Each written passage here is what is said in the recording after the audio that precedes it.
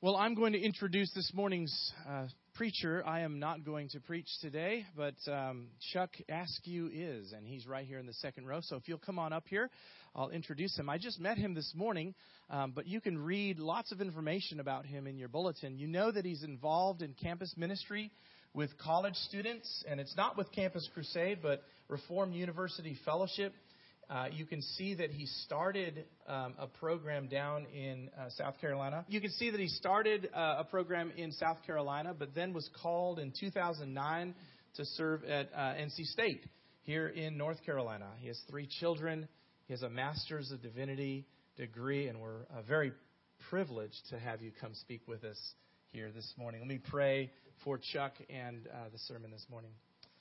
Father God, we thank you for your provision in the form of Chuck this morning. We are so thankful for him to come and use his time and energy to help us. And that's what we need, Lord. We need your help. We are hungry, not merely for food or wealth or possessions, but we are hungry for your word. That is where life is. And so we pray this morning, Lord, that you would fill us in the way that we need to, through the preaching of your word this morning. Be with Chuck in a special way, we pray. In Christ's name, amen. Amen. Thank you, David. Good morning. It's a privilege to be able to be down here in Wilmington. One of my favorite things that we do as a college ministry is actually take a trip down to Wilmington. Towards the beginning of the semester, we always have Sand Blast, where we gather everybody up in Raleigh. We load them in the car early in the morning and we truck down here and spend the day at the beach. I love coming down here to Wilmington, and it's a joy to be here with you today. If any of you are curious about RUF or you'd like to know more, feel free to grab me afterwards. If you know someone at NC State that's not connected to a campus ministry, I'd love to know their name to give them a call. Glad to connect and to serve however I can.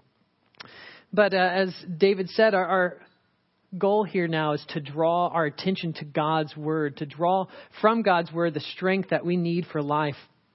And today we're going to be looking at Psalm 121. And Psalm 21 is a psalm that is a psalm of an anxious traveler.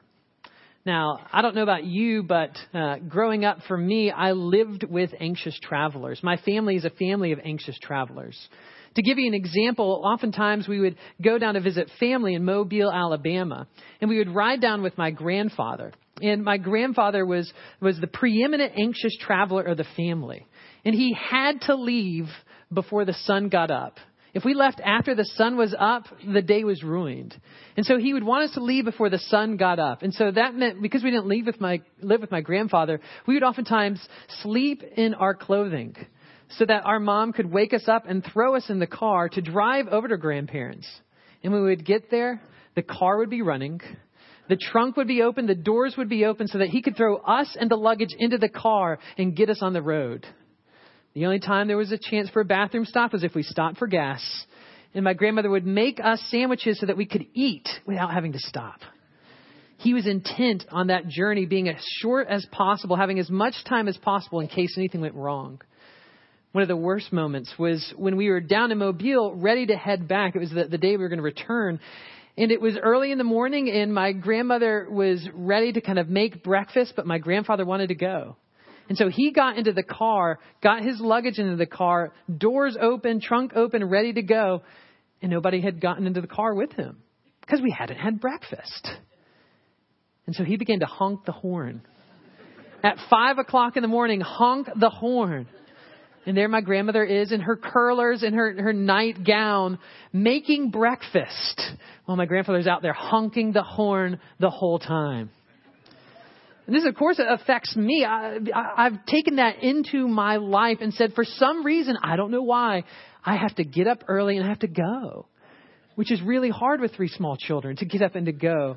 It's really hard with a wife who doesn't have that same family history to get up and go. And I'm consumed at times with the sense that I've got to leave, even if there's no deadline, no time, no reason that I have to go. I just have this sense that I have to get on the road and leave. And that's hard because I can't control small children. I can't control their bladders. I can't control their needs. And that leaves me feeling ultimately weak, right? That's what our anxiety flows from, isn't it? It's a sense of weakness. That we can't manage and control all the pieces of our life. That there's things that we cannot control and we feel weak and we feel scared. In this psalm, the psalmist is dealing with those kind of things, wrestling with that aspect of life, that there's things that he can't control. And he wonders, am I going to be okay? As we reflect on this psalm, we're going to use 3 points to guide us. The 3 points are this, if you're taking notes: a troubling view, a sleepless God, and a great keeper. A troubling view, a sleepless God, and a great keeper. First, a troubling view. You may be wondering, all right, Chuck, why do you think that this is a psalm of an anxious traveler? Well, first, if you look at your Bible, it'll say at the top, right under the title, it says a song of ascents. And that's not something that we've kind of added on. That's something that's in the original Hebrew. When the original Hebrew was written, it had down at the top line, before my help comes from the Lord, before anything else, a song of ascents. And the best that we've been able to understand in our scholarship is that this is one of a group of psalms that the pilgrims would use as they would go from their places in Israel to Jerusalem for worship. At the different feast times, at the festival times, any times that they wanted to be drawn into the worship of God, drawn into his presence in Jerusalem at the temple. They would travel up the hills to Jerusalem. They would sing these psalms. They'd reflect upon these words to be encouraged, to be helped. And so as the psalmist is writing this, he's thinking of his travel to Jerusalem. And as the many people of Israel, for the history of the people of Israel, would travel to Jerusalem, as they would be in the anxiety of the journey, they would sing this psalm to encourage themselves. But where does the anxiety come from? We see it in verse 1. He says, I lift up my eyes to the hills. From where does my help come? When he's looking up at the hills, he's beginning to have a sense of anxiety, a sense of weakness that comes from this. You know, we think about hills, when we think about mountains, we think about tranquility, right? Now, of course, here along the coast, we oftentimes think of the beach as one of the top vacation destinations. But there on the other side of the state, right, they'll say that the mountains is a top vacation destination, where you can come and look at the beautiful vistas and unwind and relax. But for people in this day and age, the mountains, the hills were scary. One is because they didn't have nice roads that you could drive up on to get there. And so you would have to climb the mountain by foot. And the paths weren't the nice paths that we often have hiking. They were treacherous, which is why the psalmist speaks about not letting my foot be moved. He's worried about the treacherous paths of the mountain.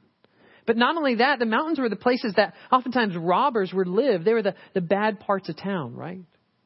We see this in the parable of the Good Samaritan. You may not have realized it, but the parable of the Good Samaritan starts with the man leaving Jerusalem after his pilgrimage and returning back home through mountain paths. And it was on one of those mountain paths that he was attacked and robbed and left for dead. As the people of Israel would look at the mountains, it wouldn't be tranquil, it would be fearful. To think about this journey that is ahead. As they think about the robbers, as they think about the paths, as they even think about the sun and all the aspects of the journey. Weakness, fear would come into their heart. And the psalmist is taking that idea and it's beginning to dwell on him and it's beginning to consume him. What's going to happen to me? Where is my help going to come from? And you and I may not be anxious travelers. We may not be looking up into mountains worrying, but all of us can resonate with that idea, right?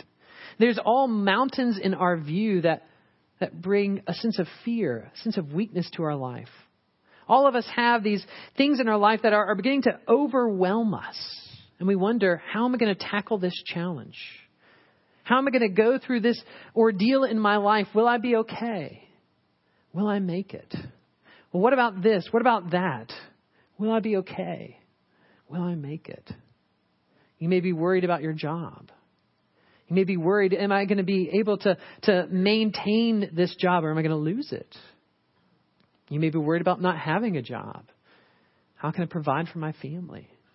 You may be worrying about a change in your life, a new school, a new community.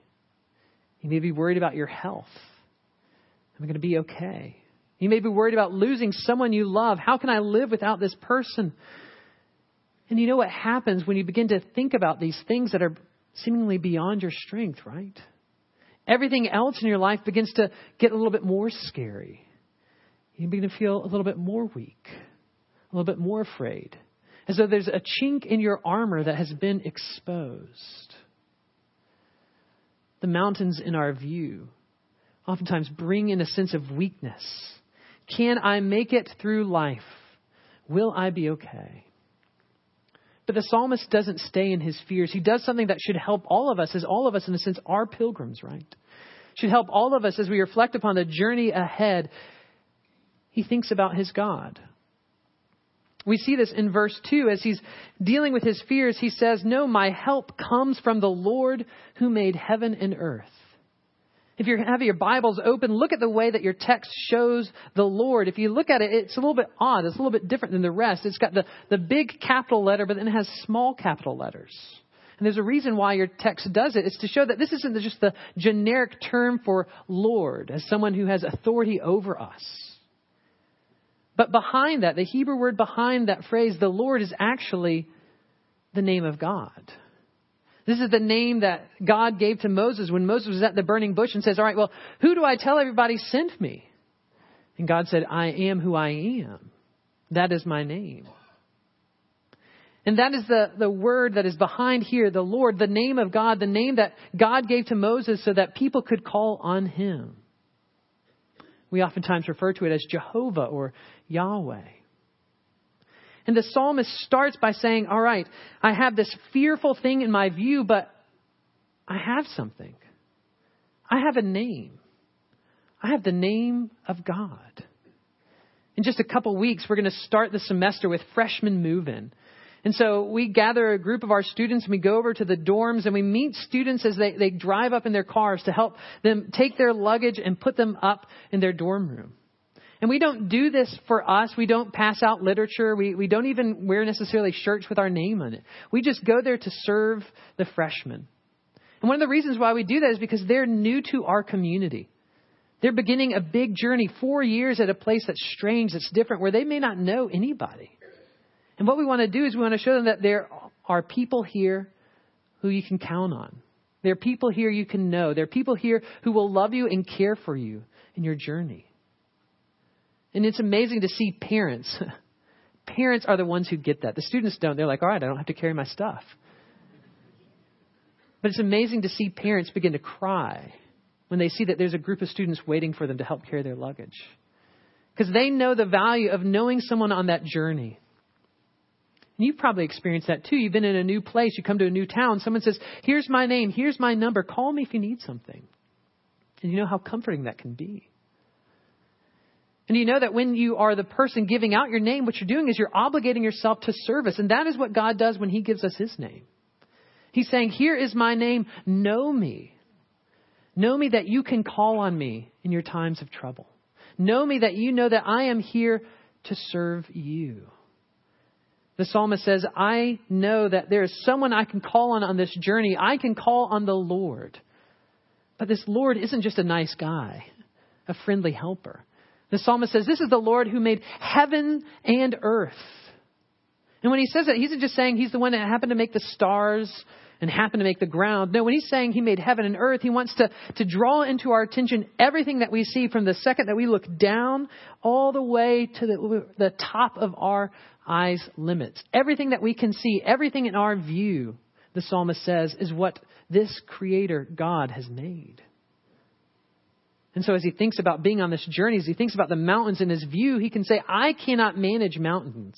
I cannot manage treacherous paths. I can't manage robbers, but I can call on someone who made those mountains, who actually made those robbers. And I can take comfort knowing that I can call on him and he can come and help. As the psalmist is dealing with his own anxiety about this treacherous path, about this journey ahead of him, he begins to do something to encourage himself. He begins to call upon God and remind himself of his character. But the psalmist is still uncertain. He wonders, all right, if I do call on this God, will he answer? Do I have confidence to know that he will be with me? And that's why the psalmist begins to say, no, I have confidence because I have a God that doesn't sleep. Now, in working with college students, I oftentimes deal with questions and doubts and struggles that college students have. I've never once had a student say to me, Chuck, I'm struggling in believing with God because I'm worried he might be sleeping. I'm struggling in my relationship with God because I think he takes too many naps. I've never had a student express that as an issue, but the psalmist, for some reason, thinks that in the midst of his fears, in the midst of his anxieties, he's got to encourage himself by saying, I have a God who doesn't sleep. Why is that? Why is God's sleeplessness something that encouraged this psalmist? It's because back in the day, that's the way that people thought about gods. Back in the ancient Near East, when this psalm was written, the way that most people conceived of gods were basically as like humans with superpowers. You see it in Greek mythology, right? The gods in Greek mythology were like humans. They had desires. They would eat. They would marry. They're basically like humans with the ability to throw lightning bolts. And that's the conception that most people had of gods, is they had the same needs that everybody else does, just with more power. And that would make sense of life, right? Because sometimes you would call on your gods to help you and they would help you. But sometimes you would call on your gods to help you and they wouldn't do it. And she said, well, what's the difference? What's going on? Why is it one time they seem to help and the other time they don't? It's because they're sleeping. They can't help you now. They're busy. They're caught up in something else. We actually see this at one point in the Bible. It's one of my favorite stories. It's a story of Elijah and the prophets of Baal. And the prophets of Baal were false prophets that would try to draw the people of Israel to worship this false god. And many people would go and worship Baal instead of God. And some people would worship Baal with God. But Elijah, the true prophet of God, wanted to show that this false god Baal was truly not a god. And so the prophets of Baal were up on a mountain. Elijah goes up on that mountain to join them. And he says, let's have a contest. You build your altar over there. You prepare your sacrifice over there. I'll go over here and build my altar and prepare my sacrifice. And then after that, let's call on our gods to come and consume these sacrifices for us. So we don't light the fire, God lights the fire. And Elijah lets them go first. And so they build their altar, they build their sacrifice, and they begin to pray. And they ask their God to come and to consume the sacrifice. But nothing's happening. And Elijah, he's kind of a sarcastic guy. Elijah begins to do this. This is from 1 Kings 18. It says, at noon, Elijah began to mock them, saying, cry aloud, for he is a god. Either he is musing, or he's relieving himself, or he's on a journey, or perhaps he's asleep and must be awakened. And then they begin to cry aloud and cut themselves after their custom. So this is something that they commonly did to awaken their God. They would cut themselves. So they began to cut themselves after their custom with swords and lances until the blood gushed out upon them. And as midday passed, they raved on until the time of the offering of the oblation. But there was no voice. No one answered. No one paid attention. If you know the rest of the story, you know that Elijah poured water over his sacrifice multiple times till it was soaking wet. Stepped back, prayed, and boom, it was consumed. The prophets of Baal had a God who slept on them. The prophets of Baal had a God that wasn't there when they needed him most. You know, if we're honest, so many things in our life are like that. That when we need it the most, it seems to fail us. We put our hope in our budget, right? And our budget works for us for so many times, but then it's always the month that our things are a little bit more tight. There's a need for our children. And that's when the dishwasher breaks. We put our hope, our trust in our health, and we get into great shape, and then the race is coming, and that's when our knee goes out on us. We put our hope and our trust in our intellect, that we can think our way through problems. But then we miss something crucial, and it lets us down. There's so many things in our life that in the midst of the anxiety of life that we say, well, as long as I've got this, I'll be okay. And then it fails us. It sleeps on us. But the psalmist says, no, I have a God who doesn't sleep. So he says in verse 3 that he will not let your foot be moved. He who keeps you will not slumber. Behold, he who keeps Israel will neither slumber nor sleep. He repeats the fact that God doesn't sleep multiple times to drive home to his own soul, to drive home to those around that he is a God who is always watching, always caring for him. When we brought home our oldest son, Charlie, from the hospital, I was surprised that they let us bring him home. I mean, he was so fragile, so small. Why? Let him stay there till he's 6. I think I can handle him when he's 6. But no, they sent him home with me. And that first night, I remember as it was time for bed, I thought, well, I can't sleep tonight. I've got to watch over him. What if he's on his back and he rolls over to his stomach? Or is it on his stomach and rolls over to his back? I never remember which one you're supposed to do. But what if something goes wrong? What if he's coughing? Or what if he chokes? What if something flies into the crib and I have to rescue him? You know, parents, what kind of fears you begin to think about as you care for this thing so much. And so I thought, I just can't sleep. And do you know how long I didn't sleep? Like 30 minutes at best. I had a desire to not sleep. I loved this thing more than anything in the world at that point. But I couldn't stay awake. But God is one who doesn't sleep. God is one whose attention is always firmly on his people. And I know as a parent, there's these moments in life where there was just 1 second I turned away and chaos ensues.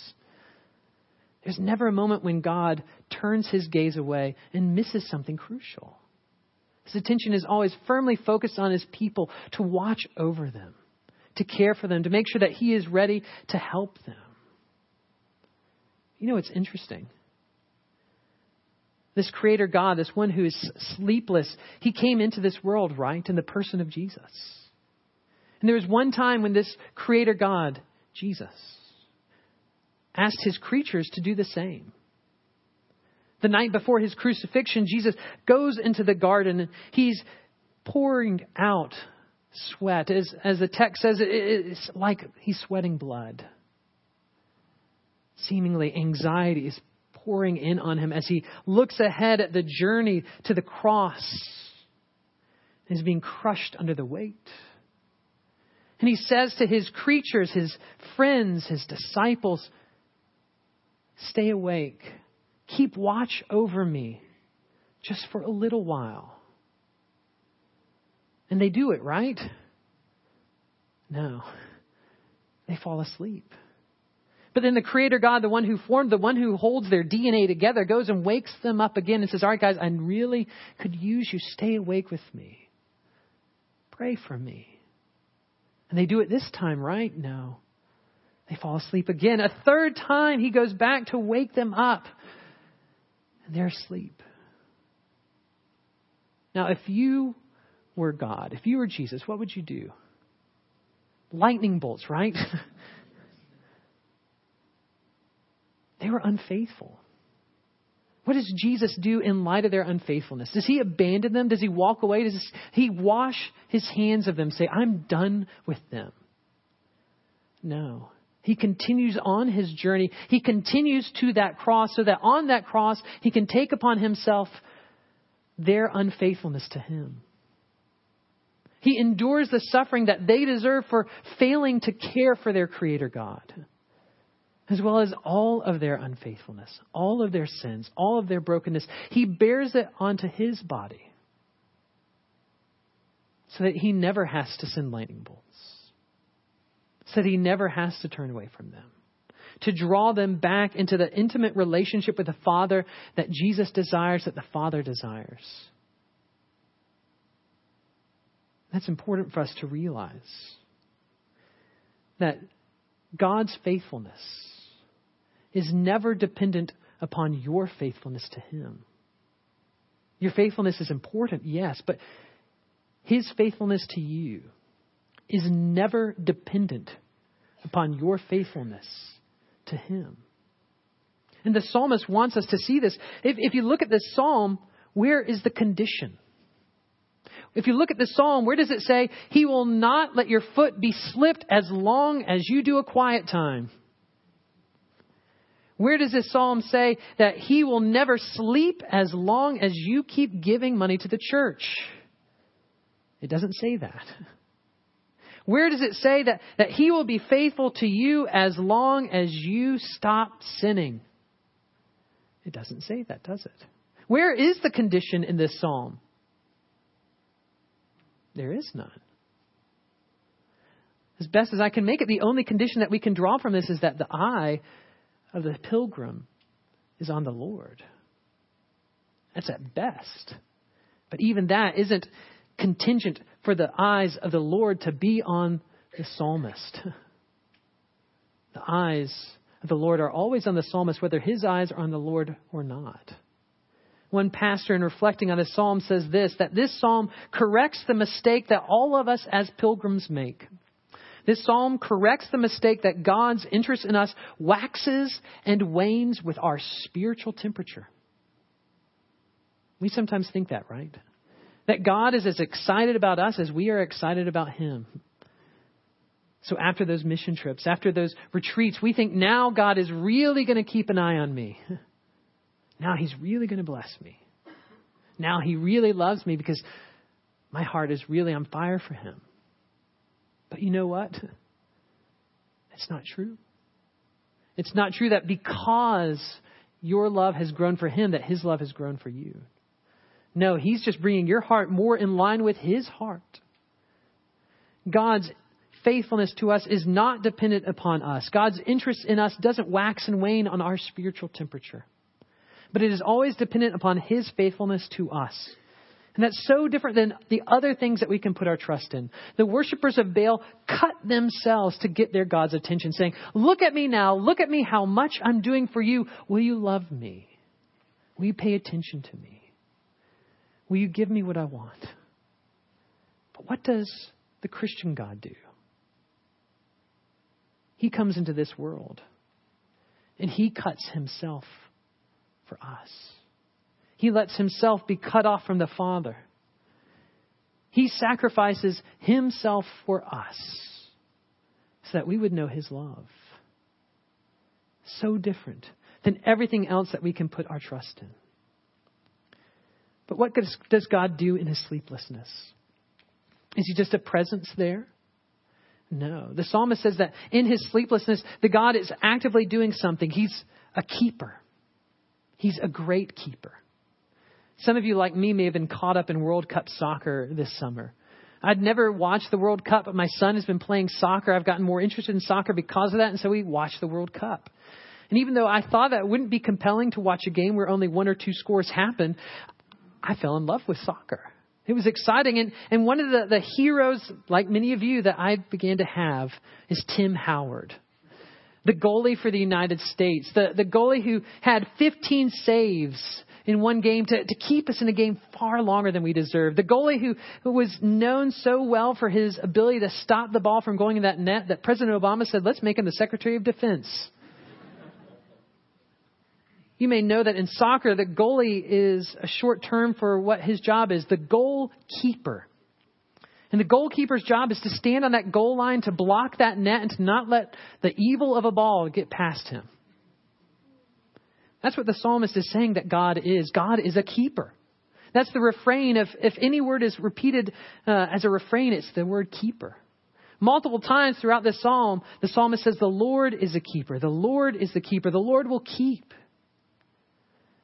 And that's what that word keep has in mind, that God is our God. God is one who is watching over his people, standing between us and evil to protect us. The psalmist gives an image of this. He says that the Lord is your keeper. The Lord is your shade on your right hand in verse 5. Why would that be an important thing? Why would the psalmist, of all the images, paint that image? Well, if you think about it, he's on this journey. He's on this path. And if you've ever walked in the hot sun like you will today if you go outside, you know that in the hot sun, your strength is sapped, right? So imagine a hard journey in an arid, deserty-like culture, how much that sun's going to affect you. And the right hand is the sign of strength. And the psalmist is saying that my strength will be sapped by the sun, but no. the Lord is my keeper, so the Lord is going to function as my shade. He's actually going to come between me and the sun to prevent the sun from weakening me on my journey. In essence, he's picturing God as like this huge barrier that stands between the sun and the psalmist, and taking all those UVA and UVB rays that your doctors warn you about, so that none of those pass through to the psalmist, so that he can continue with strength on his journey. That's what God does. God stands between evil and us so that he takes it and not us. That's what we see in the cross, right? On the cross, Jesus taking onto himself evil that would cause us to say we can no longer come into the presence of God because of this evil. Jesus takes that onto himself so that we can go on the pilgrimage to him, so that we can be brought into fellowship with God. You see, God desires that we come to him. God desires to draw us into his presence, and he will not let evil stand between himself and his people. And so he takes the evil onto himself so that we can come to him. This is important for us to remember, because if we're honest, we oftentimes think that this life hinges on us. That overwhelms us. We think that this life hinges on our ability, on our willpower to do what needs to do,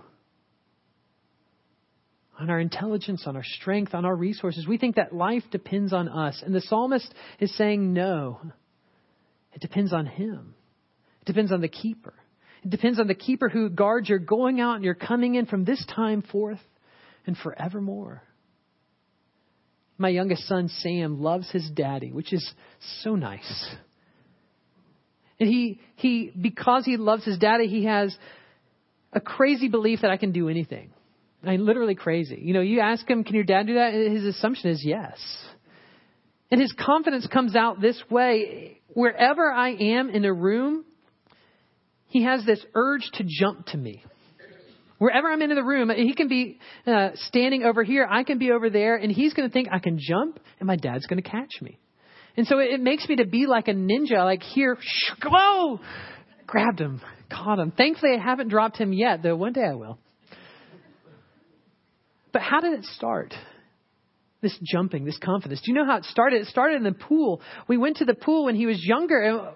And the other kids were jumping in, but Sam wouldn't jump in. And so I said, Sam, come on, jump to daddy. No, I'm not going to jump. Come on, Sam, I'll catch you. No, he wouldn't jump. And so you who are parents, you may have done the same thing. What do? You hold out your hand, right? Let them hold your hand and then jump. And as long as he held my hand, he would jump. And for a year, every time we were in the pool, he had to hold on to daddy's hand to jump. But then eventually, he began to get that confidence that I know that my daddy's going to catch me because he's never dropped me yet. And so I don't have to hold on to daddy's hand. And if I don't hold on to daddy's hand, I can jump farther. And so, daddy, scoot back a little bit. Let me jump. And then he would jump into the pool. And that built more confidence. The more that he saw that I was trustworthy to catch him, the more that he was willing to jump. You know, it's interesting if you look at the psalm in the first two verses, it's all in the first person, right? I will lift up my eyes. My help comes from the Lord. But then what happens? In verse 3 through 8, it switches to the second person.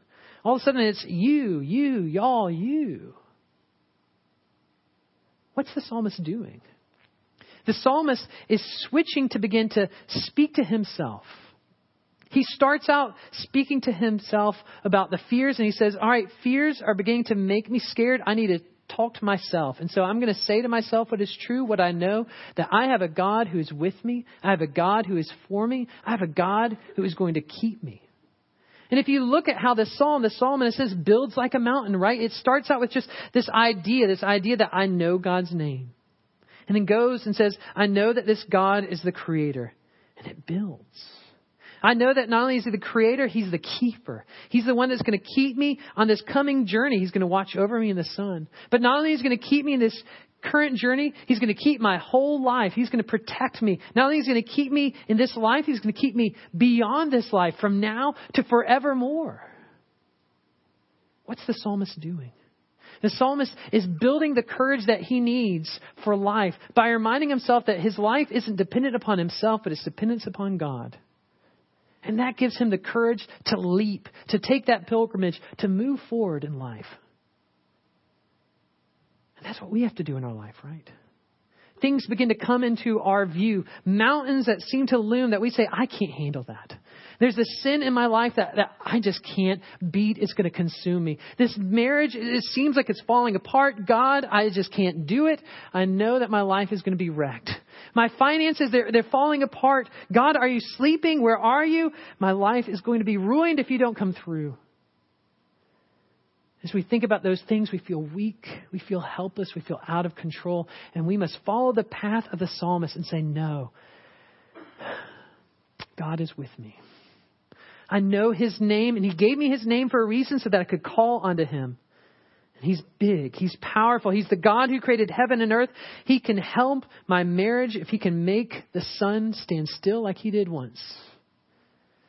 And not only that, I know that it's not even that I have to begin to focus in on him. He's already focused in on me. Not that I have to do something to get his attention to come help me. He already is helping me. He already has a plan in mind. He already has a way that he can care for me through this. And the more that we begin to remind ourselves in our fears and anxieties with life, that life isn't dependent upon us anymore, praise God, but is dependent upon him, the more confidence that you have to live a life in the midst of the hard things of life, with the confidence of my son. The confidence that I envy as I think about him. The confidence that we can leap and know that God will never slip, never drop us, never be looking the other way, but will always catch us.